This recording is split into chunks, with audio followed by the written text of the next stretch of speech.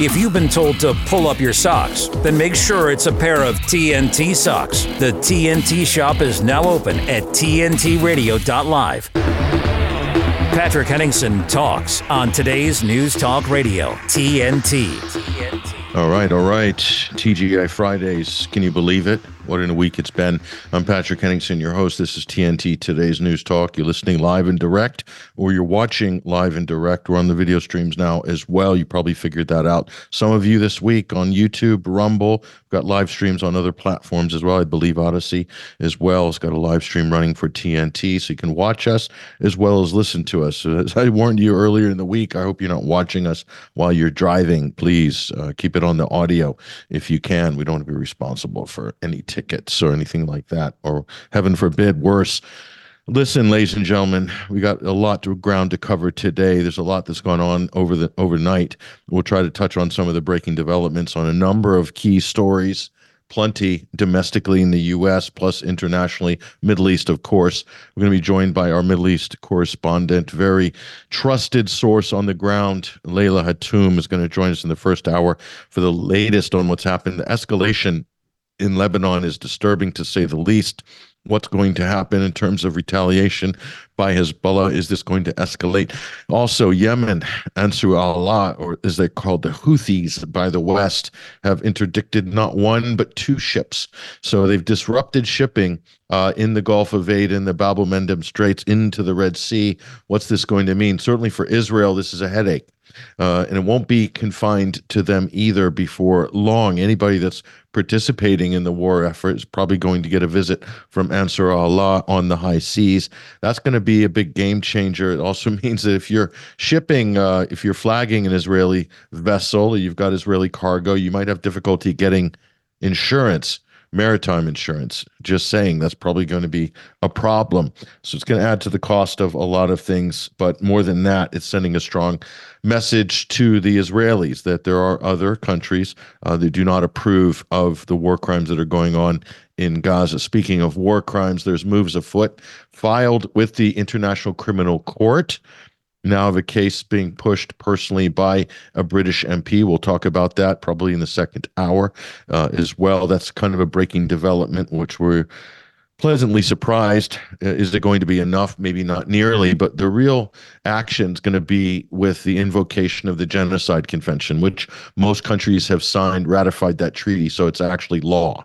And least of all, there's a number of European countries that look like they're being prepared to move on that basis. All it's going to take is one country to file that through the International Courts of Justice, and then basically it goes right up to the top of the international law food chain at the UN level, and then we may have some movement on this. After all, if you're going to be waiting for the United States, Jake Sullivan gave the most embarrassing press conference with the Israeli defense minister, Yoav Gallant, who himself is probably going to end up in a Nuremberg trial at some point if he makes it in the coming years. That's just the reality. Jake Sullivan had to stand up there while Gallant was saying, oh, we're glad you're here standing with us, and we're going to do X, Y, and Z to these Palestinians. We're not done yet. We're going to crush Gaza, and so forth. Okay? That's basically what he's articulating there. If you read between the lines, look at what's happening on the ground. We have the latest numbers from Euromed. Oh, Euromed, humanitarian organization. 25,000 dead Palestinians as of yesterday. And that's roughly 10,000 children included in that number.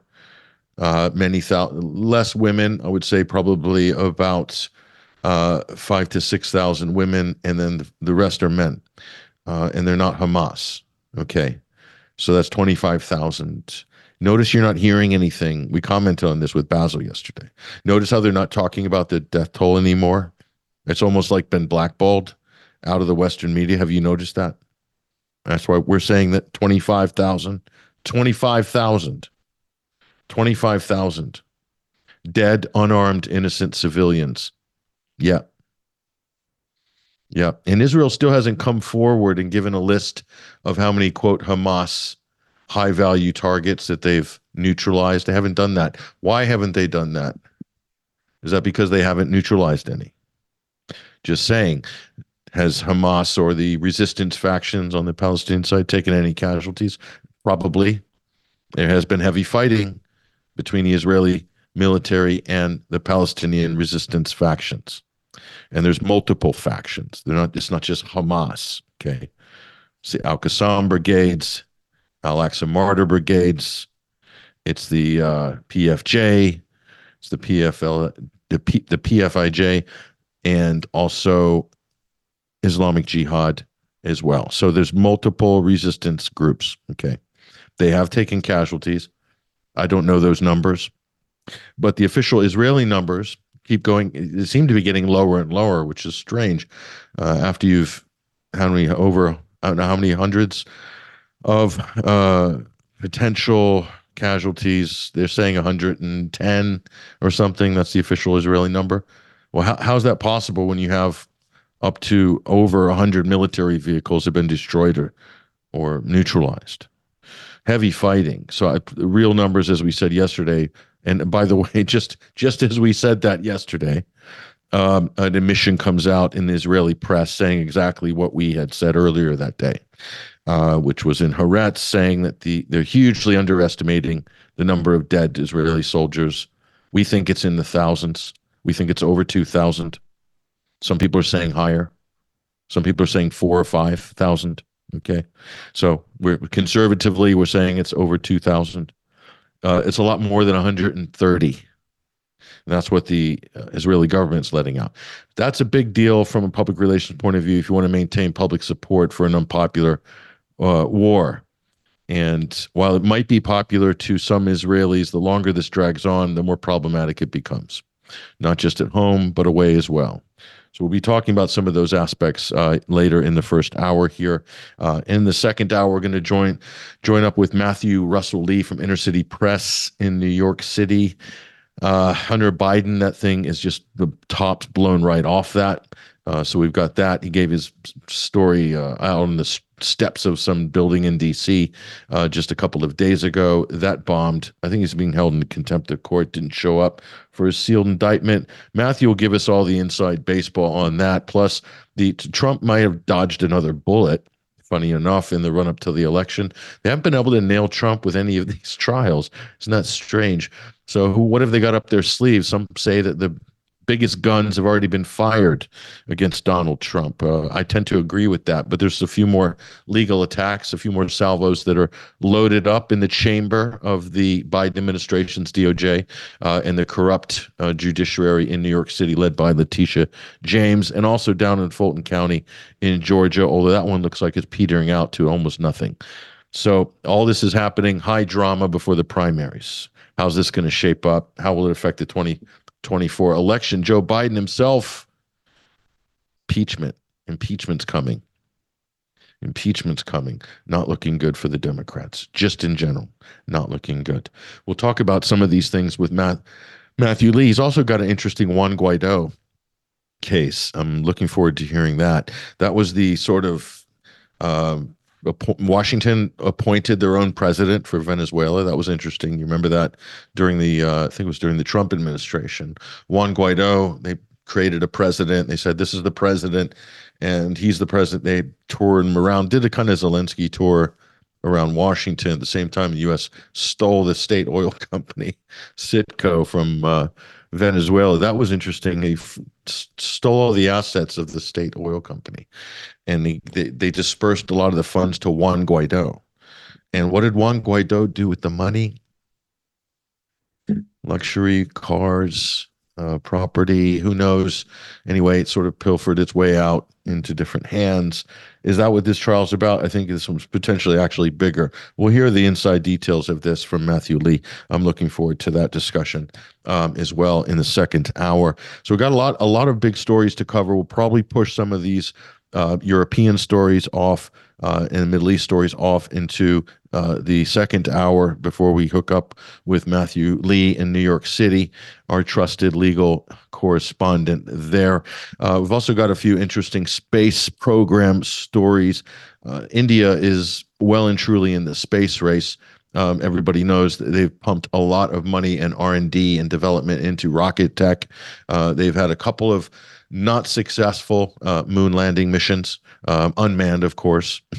Everybody's moon landing missions are unmanned for some reason after early 1970s. I can't work. Nobody can work that one out. That's a bit of a strange one. But anyway, India's got their plans laid out for the next lunar mission, and they're hoping that this time they're going to hit the target. So we'll look forward to that. In the second hour, we'll cover that story as well. So there's a few other things. We'll leave those off for the moment. In the meantime, what we're going to do is break here with the network, and we'll connect our trusted voice on the ground in the Middle East, Leila Hatoum, veteran journalist who's got a lot to share with us, and a lot has happened since we last spoke to Leila, but more specifically over the last 48 hours. So we'll get an update on Gaza, Hamas, and Hezbollah, and more on the other side. So stick around. We'll be right back. You should hear what Charlie Robinson is talking about. I think once we saw the supply chain issues that happened during the COVID debacle, you go, well, that seems bad for when you're fighting somebody for toilet paper, but it could be worse, right? It could be the last can of food. So people are starting to reevaluate and reassess their situations and their relationship with supply chains and the like. And I think what that does is it leads you to a place of saying, how can I make myself less dependent on the system? It's kind of hard to know where to start, right? Where would you suggest we even begin with this process? Yeah, it's funny you said that, because someone said to me recently, and it made me laugh, that this is going to be the kind of collapse where the Burger King's still open. And I think that's what's probably lulling people into a false sense of security, in that everything, when we go to the city, kind of appears normal, unless you're in one of those really crazy drug-addled cities. But for most people, I would say, Charlie, it feels normal, but it ain't normal. The world is not normal. It's completely gone off kilter. Charlie Robinson on today's News Talk Radio, TNT. Affordable housing, we can build that. Sustainable housing, we can build that.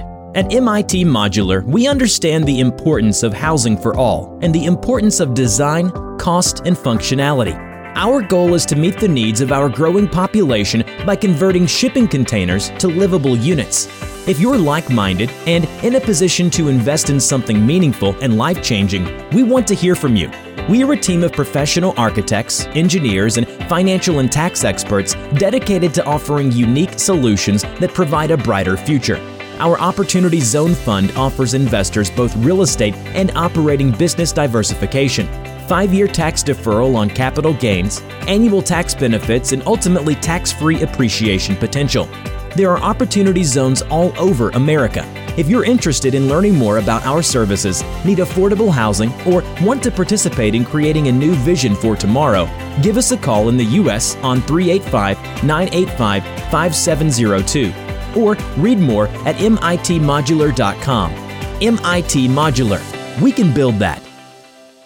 If you're talking about it, we're talking about it. Today's News Talk Radio, TNT.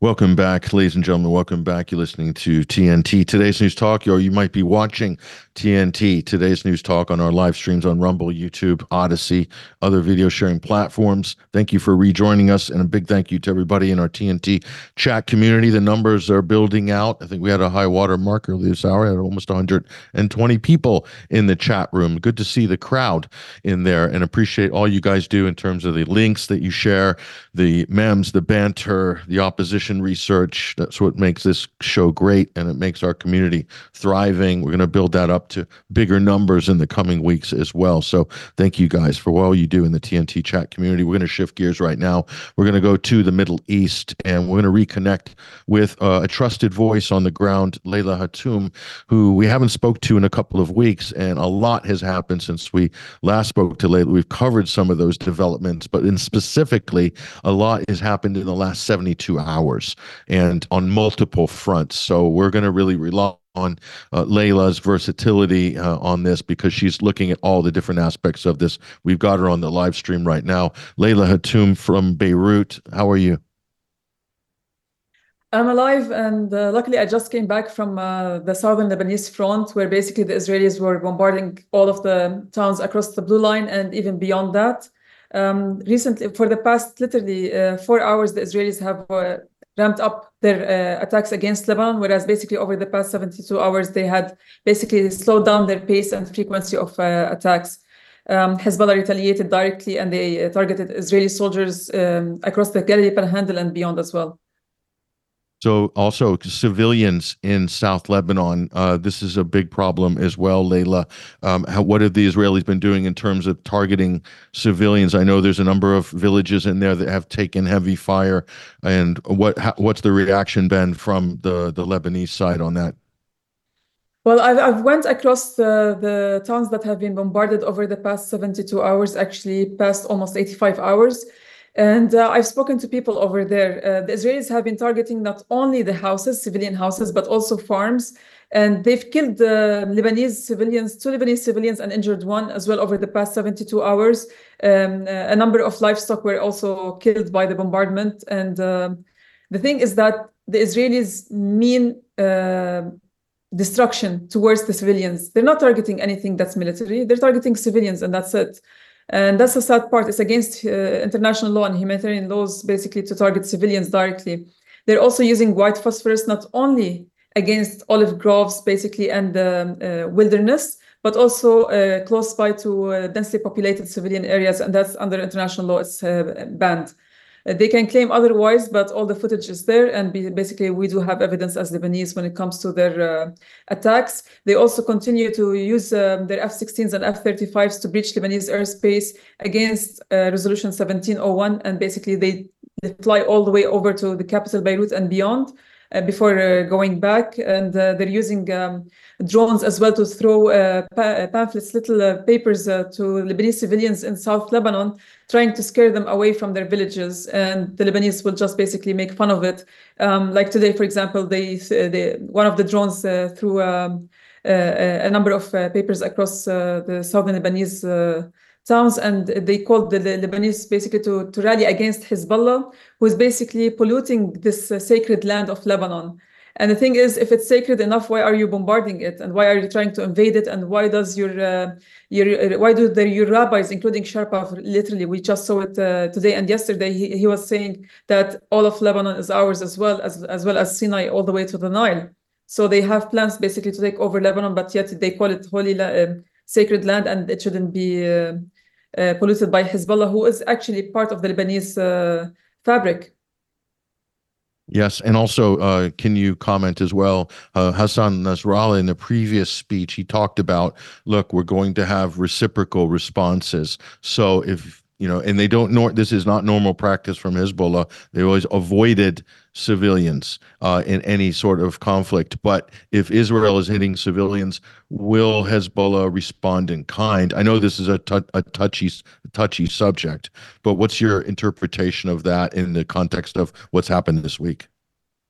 It's not touchy anymore. I mean, the first time the Israelis targeted Lebanese civilians after Hezbollah warned them not to do so, Hezbollah directly targeted one person who was working with in logistics with the Israeli military, and they killed him, right? They killed an Israeli who was working with the military, but he was part of logistics, so he was a civilian.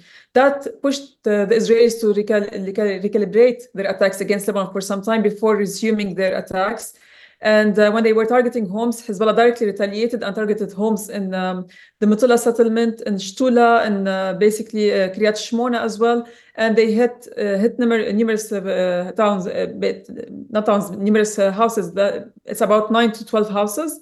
And that's when the Israelis had to back off and basically pace the frequency of their attacks against the Lebanese before resuming over the past 4 to 5 hours. So I think basically the moment they start targeting civilian areas in Lebanon, Hezbollah will retaliate directly. Over the past 24 hours, Hezbollah has managed to target more than 6 Israeli foot patrols, Israeli military groupings, Israeli military headquarters, and outposts as well. And they've scored the number of hits. Basically, we're talking about 3 Israelis killed and over 7 injured today alone. And basically, the day before yesterday and yesterday, we had 2 Israelis killed and about 8 injured as well. Those according to our boots on the ground. And also in terms of like the settlements, the Israeli settlements along the Lebanese southern border, they've been evacuated. Empty. Are they empty? Yes, so about 20 settlements have been emptied or completely or partially, depending on how close they are to the blue line and beyond. And don't forget that Lebanon basically considers all the land beyond the blue line towards a certain degree part of the Lebanese occupied territories. That includes the 7 villages that were taken by the Israelis back in 1967. That also includes basically all the settlements built in the Galilee Panhandle. That's all Lebanese territories. Tarbiha, for example, Shtula, Mutille, Kiryat Shimona, those are all Lebanese territories according to Lebanon, and they are occupied by the Israelis. And beyond that, basically starts the Palestinian territories. Right. So they're completely empty. And you're talking about what in terms of a population? In terms of population, you talk, is that 30,000, 20,000? What sort of numbers would be evacuated? The total number of those who were evacuated the first 5 weeks were about 70,000 people from across the settlements. And that number has been increasing time on, because Kiryat Shimona wasn't completely evacuated. Now it's basically almost a ghost town. So there were some people left over the past week and a half, 2 weeks, and they have literally brought their bags, filled them up, and then left. So you only have the mayor, I think, left in that town, and the Israeli soldiers have moved in. Some of the Israeli soldiers have taken over houses and turned them into outposts as well, like in Metula settlement, like in Shtula as well. So those residents or those settlers, they're not coming back anytime soon. That's the understanding, right? Yeah. I don't believe so. I mean, the idea is like when even the Israeli media interviewed them, they're saying at hotels, or basically they took one-way ticket and left the country. They all said basically we're not going back until basically Hezbollah is pushed away from the border. According to them, the blue line is the border, but it is not. It's a withdrawal line according to the United Nations when the Israelis withdrew from Lebanon back in 2000. And the funny part is that the Israeli military and official stands from what Hezbollah needs to be, or where Hezbollah needs to be, has changed over the past 7 weeks.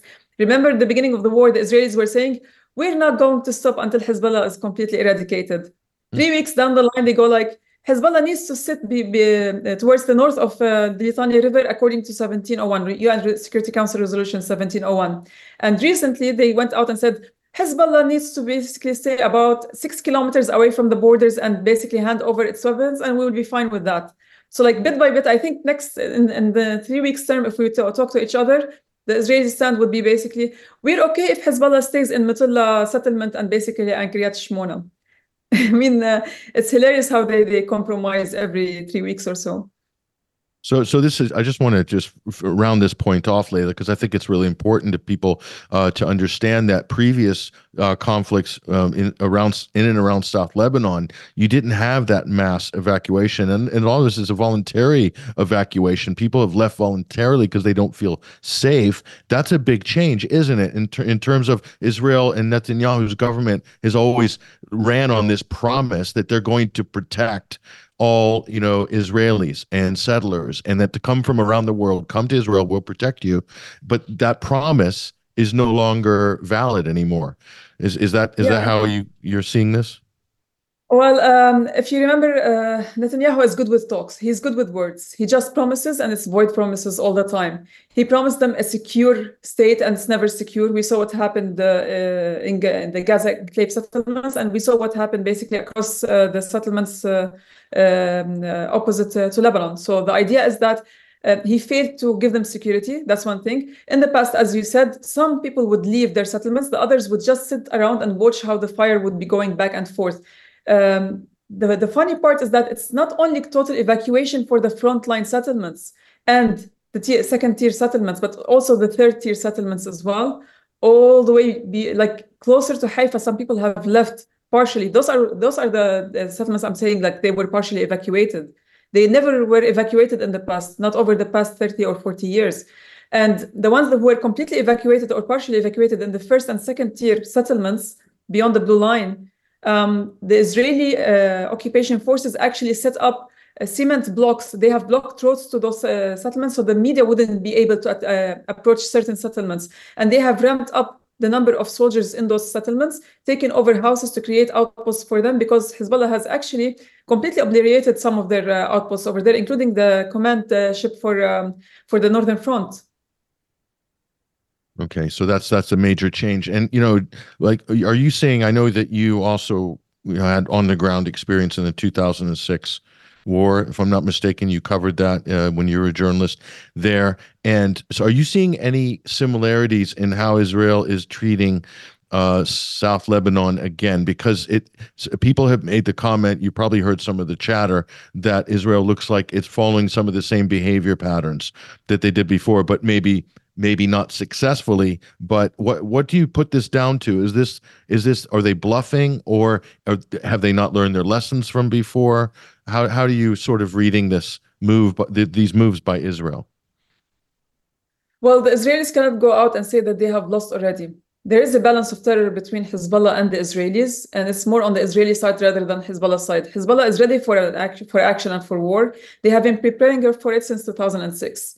Whereas the Israelis, they are a regular army. And most of the soldiers who are fighting are aged between 18 to 25. And we see that from the ages of those who are being killed or taken to hospital, they're injured, right? So nothing has changed when it comes to a regular army. They're always relying on their sky, basically the force in the sky, Air Force, to attack Lebanon. Sometimes few shelling here and there from their tanks across the blue line. But it reminds me of one thing during 2006, and the rest doesn't resemble 2006 at all.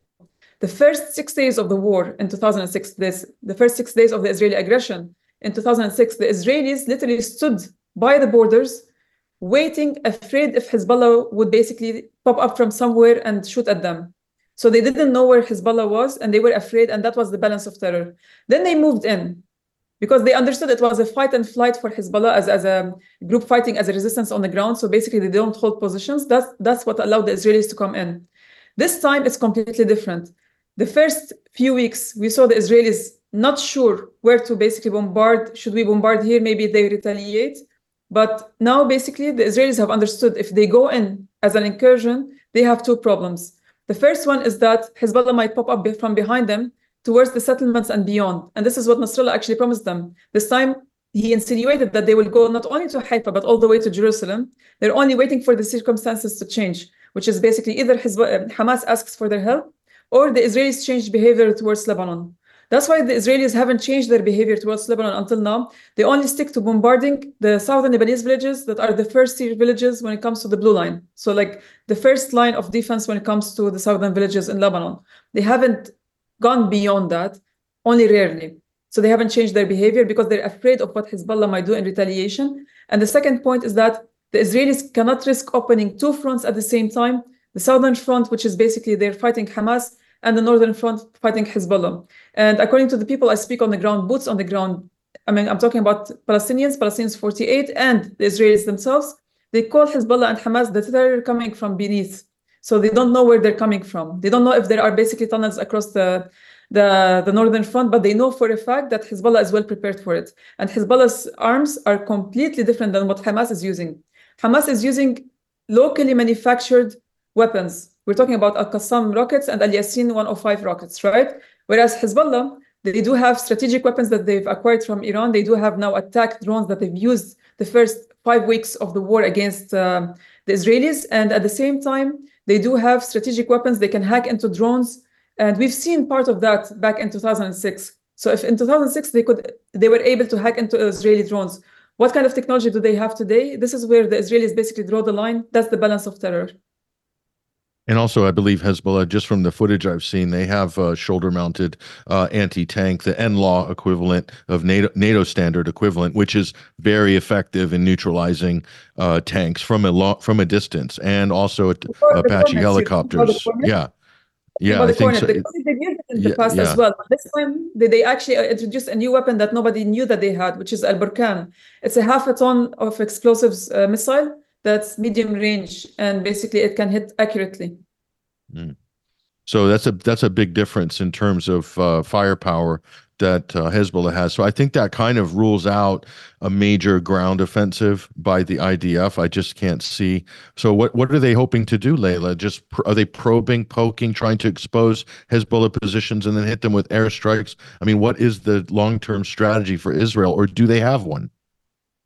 I think they got into quicksand when they went into Gaza. They didn't expect Gaza to last for 70 days and to basically inflict such losses against the Israelis. I mean, Today, you had multiple attacks by Hamas and ambushes against the Israelis. We had 10 soldiers killed at one point in the north. You have about 17 soldiers killed in the central Gaza Strip and southeast of Gaza Strip. We're talking about east of Khan Yunis city, and in Jahr al-Dik as well. The fights are ongoing. And if Hamas can do that on the ground, then the Israelis are basically counting the days when basically they can actually reach a possible agreement that shuns them the possibility of fighting against Hezbollah.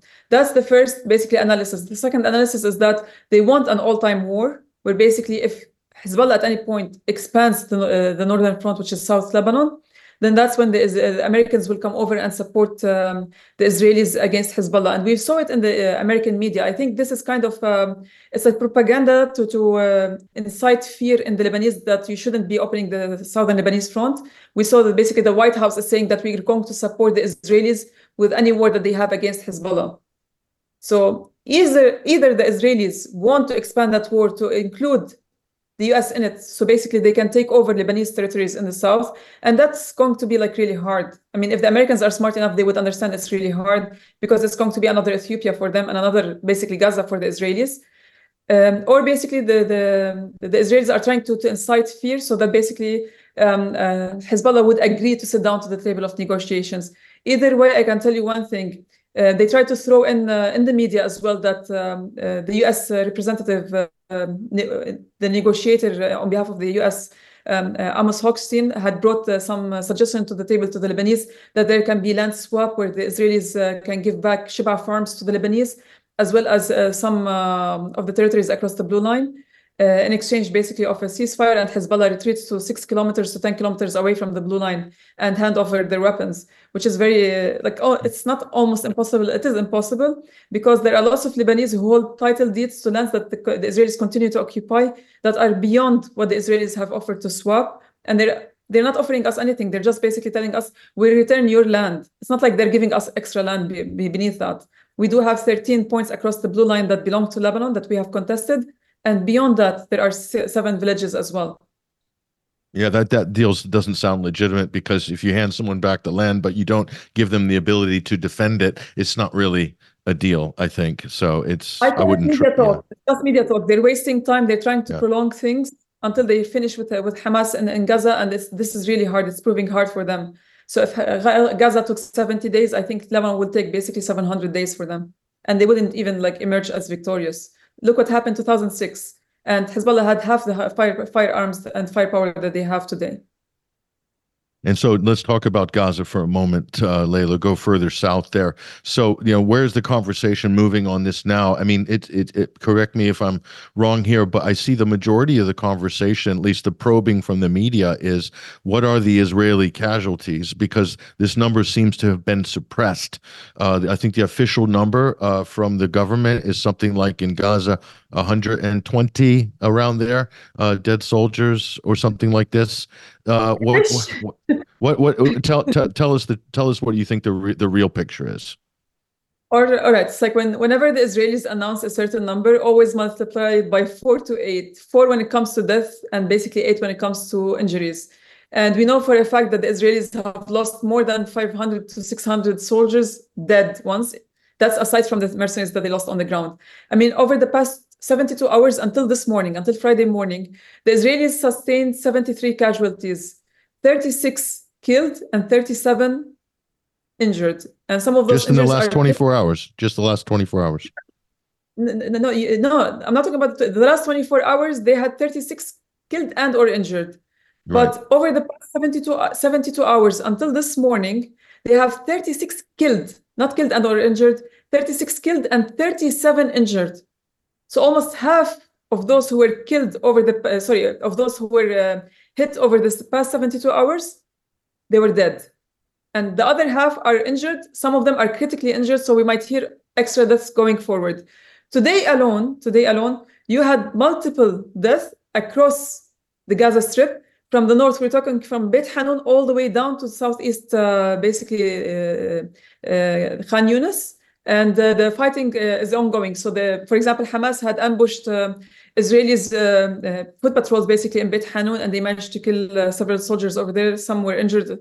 If you look at Jahr al-Dik, which has some of the most vicious fights today, Hamas actually ambushed a group of Israeli soldiers as well, trying to do an incursion, and they inflicted massive losses in terms of lives. And they also took some arms from them, some weapons, so M16s, for example, that Hamas went out and said, like, basically, we managed to take M16s from Israeli soldiers during the fight in Jahr al-Dik, and that's central Gaza for you.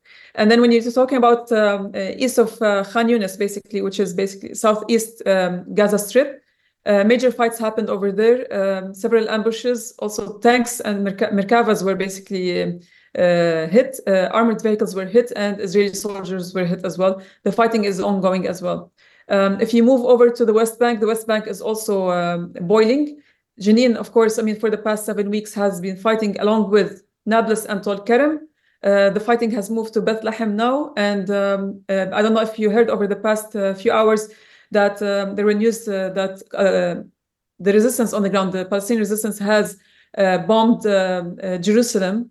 But we don't have confirmation so far if it were basically the Israelis, Al-Qassam brigades, or some other faction on the ground that has basically been targeting the Israelis over there. But we saw footage of people running away, and we heard bombardment and shots. So we're trying to make sure basically that the information we get are correct before we go out with them. And so in terms of tanks, fighting vehicles on the Israeli side, numbers of immobilized or destroyed tanks or vehicles, it's quite high, isn't it, by now? Yeah. So the Merkavas, they have literally exceeded 100 from the beginning of the war until now. Over the past 72 hours until basically last night, early Friday morning, they had hit over 8 Merkavas, and we're talking about no less than 6 armored vehicles and transportation vehicles for military. So that shows you the amount of losses that the Israelis are sustaining. Each Merkava is about $3.5 million. And we know that basically after 4 weeks of the fighting, the Israelis had to withdraw the Generation 5 Merkavas because they proved to have lots of weaknesses, including their body. Their armor wasn't standing, it didn't stand a chance in front of the locally manufactured Yasin 105 bombs. Those resemble basically the RPGs at one point or another, and they can inflict serious harm against the bodies of the Merkava, which can insinuate one of two things. Either the Israelis were lying about the specifications of their Merkavas, or they used cheaper material in terms of their armor. And either way, if they sell it to any other country, it will be a loss for that country, by the way. And that's why they had to pull out the Generation 5 and introduce the older generation, G4, basically, for the Merkava. And so far, it's also sustaining losses. However, the Generation 4 Merkava is more agile on the ground because it's lighter than the Generation 5. Okay. So just based on that, and other military commentators have made this assessment, Leila, I don't know if you agree or not, just based on the amount of tanks that have been taken out of action and their fighting vehicles, you have to estimate that the loss of soldiers is going to be well in excess of 1,000 if you just base on the ratio of how many vehicles have been lost. I mean, what are we looking at here in terms of the last 8 weeks? Around 2,000 Israeli soldiers killed? If we go with what the Israeli media is saying, they're talking anywhere between 3,000 to 7,000. They're talking about death and injuries. Some people actually went up to say it's around 10,000 injuries and 3,000 dead. I do believe basically that around the week 6, if I remember correctly, because we were calculating it with our boots on the ground, we were stuck at 2,900 soldiers killed. And that's based on the funerals that were held and the families that were informed of their loved ones being killed. So 2,900, that's week 6. Now we're in week 8. So you can imagine the number of deaths. It has surpassed about 3,000 by far. And when it comes to injuries, I do believe 10,000 is basically it's a fair estimate if we're calculating also those who were injured in the attacks against Tel Aviv and Ashkelon and other areas as well. So are they, I mean, based on that, if that's the case, in terms of trained, so what are they doing? Are they holding back their best forces? Because I know that the Ukraine did this for quite a long time. They're not. I mean, the Israelis used their elite forces, their 9 elite forces, since the beginning of the war on Gaza. They thought it was going to be a piece of cake, it's going to be a picnic, and it proved otherwise. They started with the mercenary along with the 9 elite teams, and they lost. And then they started shoving basically the young ones. So you had the untrained Golani team, for example, yesterday, like 24 hours ago, you had 10 soldiers from the Golani being killed. And those were aged 18 to 25. And I actually wrote a tweet about it, that the Israeli command ship is sending the young ones to die. They don't care anymore. Do you know why basically they're sending the young ones? Because even the veterans, they staged a mutiny at one of the barracks. They refused to go and serve in Gaza. Most of the reserves, they had basically some strikes in the barracks. So that pushed the Israeli government to return them. Basically, they relinquished about 70% of their reserves and returned them back to normal life, as they say, because of the economy and other matters. But this is not true. It's because they staged mutiny across the barracks that they were in. They didn't want to go and serve on the northern front or on the southern front. So they didn't want to fight with Hezbollah. They didn't want to fight with Hamas. And don't forget one thing, that the Israeli military is not well trained for such a war. They use technology, they use their air force, they sit behind the armored vehicles, but they're not used to the combat one-on-one. And we've seen it before in 2006 in Lebanon, and now we're seeing it again in Gaza. They're not well equipped, or they are well equipped, but they're not well trained to fight man-to-man, point zero. They're always losing at point zero. And when they go into ambushes, they don't know where to go. According to one of the Hamas fighters who spoke to our boots on the ground, he literally said, the moment that they hear us coming, they're turning around and running away. And most of the videos that you see that the Israelis use, some of them are fabricated. So no, when they're basically fighting and they show that basically they won against somebody from Hamas, usually those are staged fights to show that they killed 2 Hamas fighters in an empty building. Whereas it's the other way around. Hamas has been ambushing Israeli elite forces in buildings and killing them. And the footage has been released. On a daily basis, we see those footage, raw footage, unedited footage. Whereas the Israelis always issue edited footage as well. For example, do you remember when the Israelis said that they control 40 to 45% of Gaza? And they went out and showed satellite images and said they can't control 40%, otherwise they would have all been dead. They can't hold the ground. What they did is basically they stayed north next to the fence, basically in Bet Lahia and Bet Hanun. When it comes to central Gaza, they tried their best to stay next to the fence in the agricultural areas. That's basically a large strip of land where you can see beyond 2 to 3 kilometers ahead of you. So basically nobody can block your view. This is where they're stationed, not inside Gaza. And when it comes to the south, there's no presence. They tried several times to do incursions and they failed. And what proves my point is that around 700,000 Palestinian civilians continue to live in North Gaza, including in Jabalia, which is being bombarded by the Israelis from the air. And at the same time, you still have action done by Hamas against resistance work against the Israeli occupation in Bet Hanun and Bet Lahia. Today, for example, Hamas was actually fighting up north, utmost north of Gaza, the Gaza Strip, in Bet Hanun and Bet Lahia. And they were actually winning on the ground because the Israelis sustained several losses over there. And the other thing people have, this might be a little bit controversial for some people to comment on. I don't think so, but early on, I'm talking about, Leila, the first 4 to 6 weeks, when you saw the photos and all as well, when you had Netanyahu, Gallant, and when photographed with Israeli soldiers, what people were commenting on was they were saying they're all dark faces. In other words, they look like Bedouins. There were Druze. You didn't see any white faces. Early on. I don't know if you noticed this as well, but a lot of people commented on this. What can you say to that? Because they do have a lot of different mercenary components to the IDF, where they pay people who wouldn't normally want to fight, but they're so desperate for money. I know there's quite a few Bedouins as well in that category.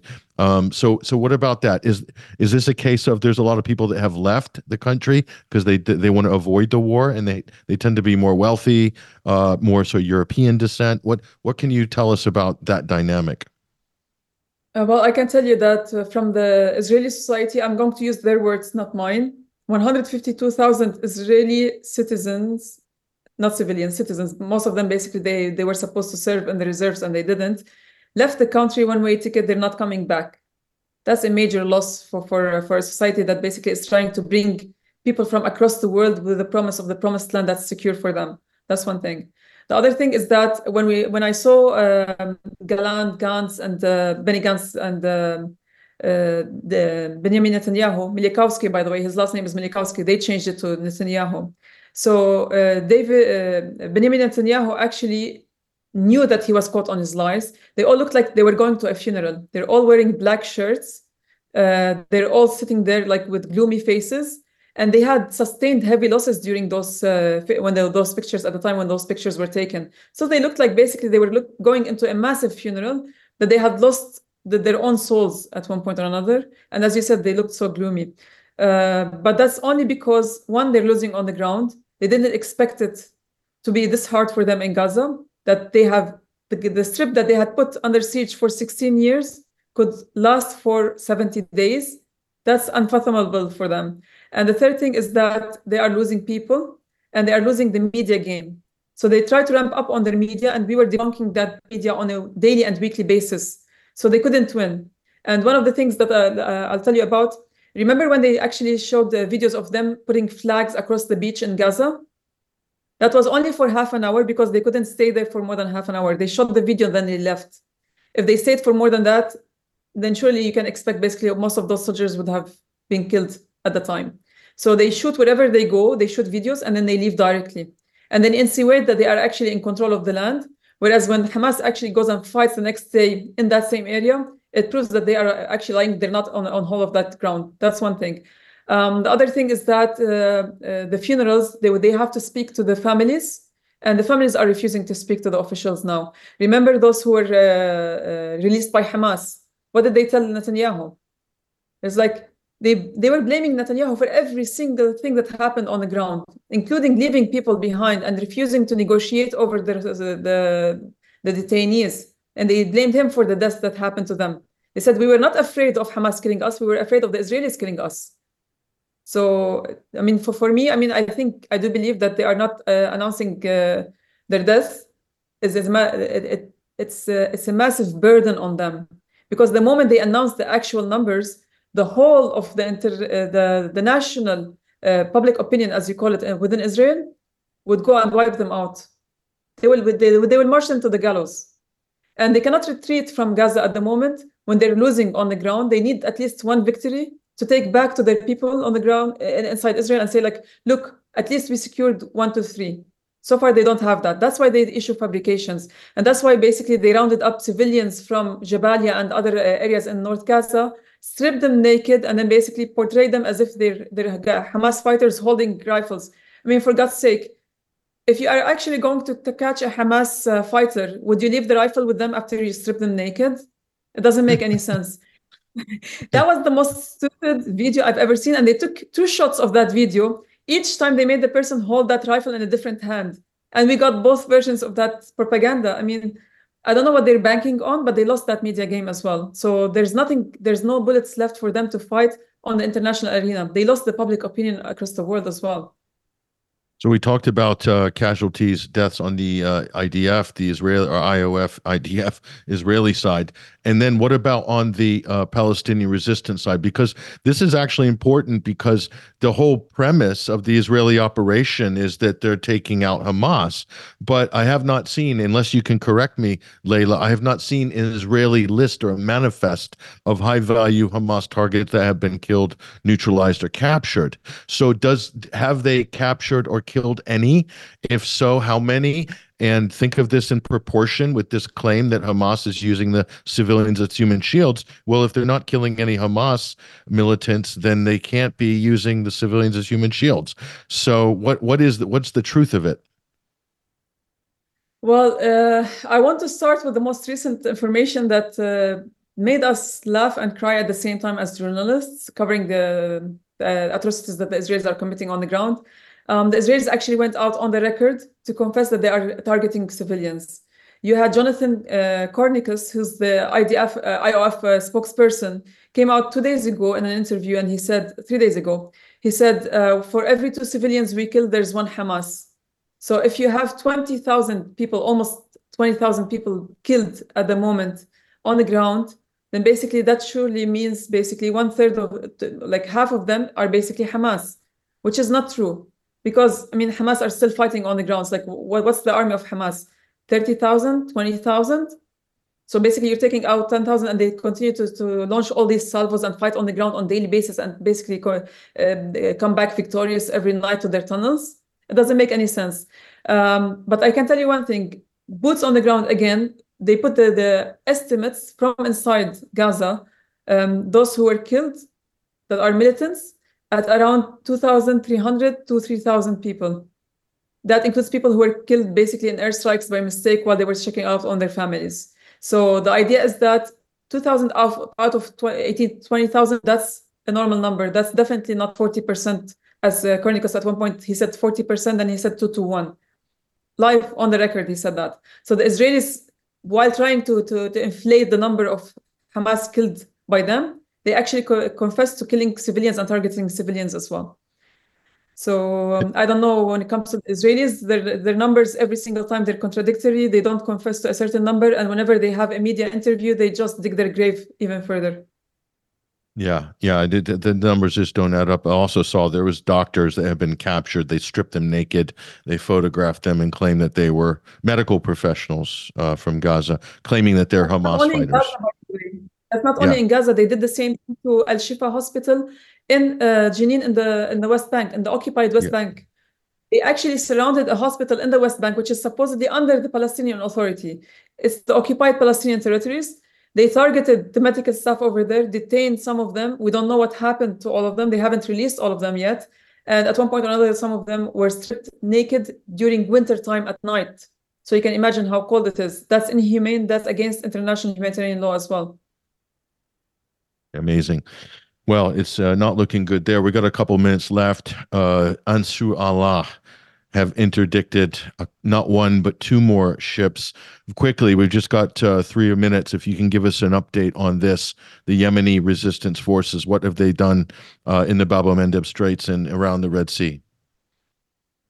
So Ansar Allah, the Yemeni armed forces, has single-handedly managed to hamper a $42 billion maritime trade for the Israelis.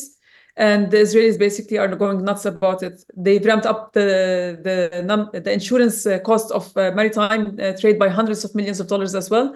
And by targeting ships that don't have any ties with the Israelis, but are going to Israel or coming back from there, doesn't matter the nationality, then basically they fit any type of maritime trade going back and forth to the ports of the Israeli ports. And what's funny is that what we saw yesterday and the day before, Ansar Allah targeted Maersk Gibraltar ship.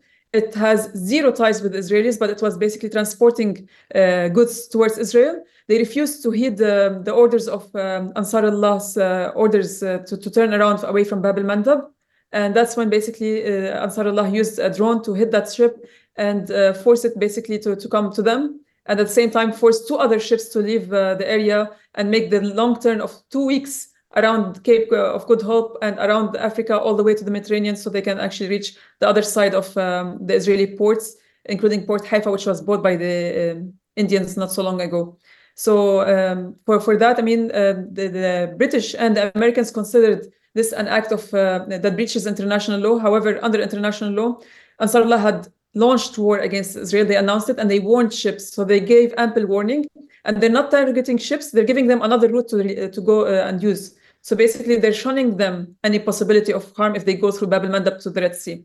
So for me, under international law, I see it basically as they gave them another mean. It's neither an act of piracy, and it's definitely not an act that breaches international law, because they gave them ample warning and a route away from danger.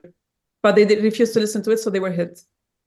So it's going to raise the cost of doing business with Israel, basically. That's the final result, isn't it? The perishables are gone. They have to use airplanes to lift them, to airlift the basically goods to send across the world. Don't forget, 70% of Israel's trade happens by sea. That's $42 billion for you. 70% of Israel's trade happens by sea. That's completely hampered now. They can only trade via the Mediterranean across all of Africa if they want to go to Asia. Otherwise, it's by airplane, and that means it's ramping up the cost, or they have to triple and even 10 times pay basically the cost of insurance just to ship it around the world. And it's taking 2 to 3 more weeks, which means some perishables will be useless by the time they reach the merchants in another area. And plus the cost of insurance. Don't even think about it. It's gonna make business pretty much unfeasible in that sense. Listen, Leila Hatoum, a journalist based in Beirut, we really appreciate your updates both on the South Lebanon front, but also on the Gaza front. And be safe in your travels. And we hope to speak to you very soon. Thank you for your time. There she goes, ladies and gentlemen. That is Leila Hatoum. Follow her on X, Twitter as well. We put a tag on her on our feed at 21Wire. If you're watching us on Twitter, you can access Leila's account there. The updates are priceless. That's where you want to be to get the information that you need. Top of the hour news headlines coming up. And on the other side, we're going to go back into the international news. Plus, we got everything legal in general in the United States with Matthew Lee on the ground in New York at the federal courts. Looking forward to that. All this and more. Stay with us.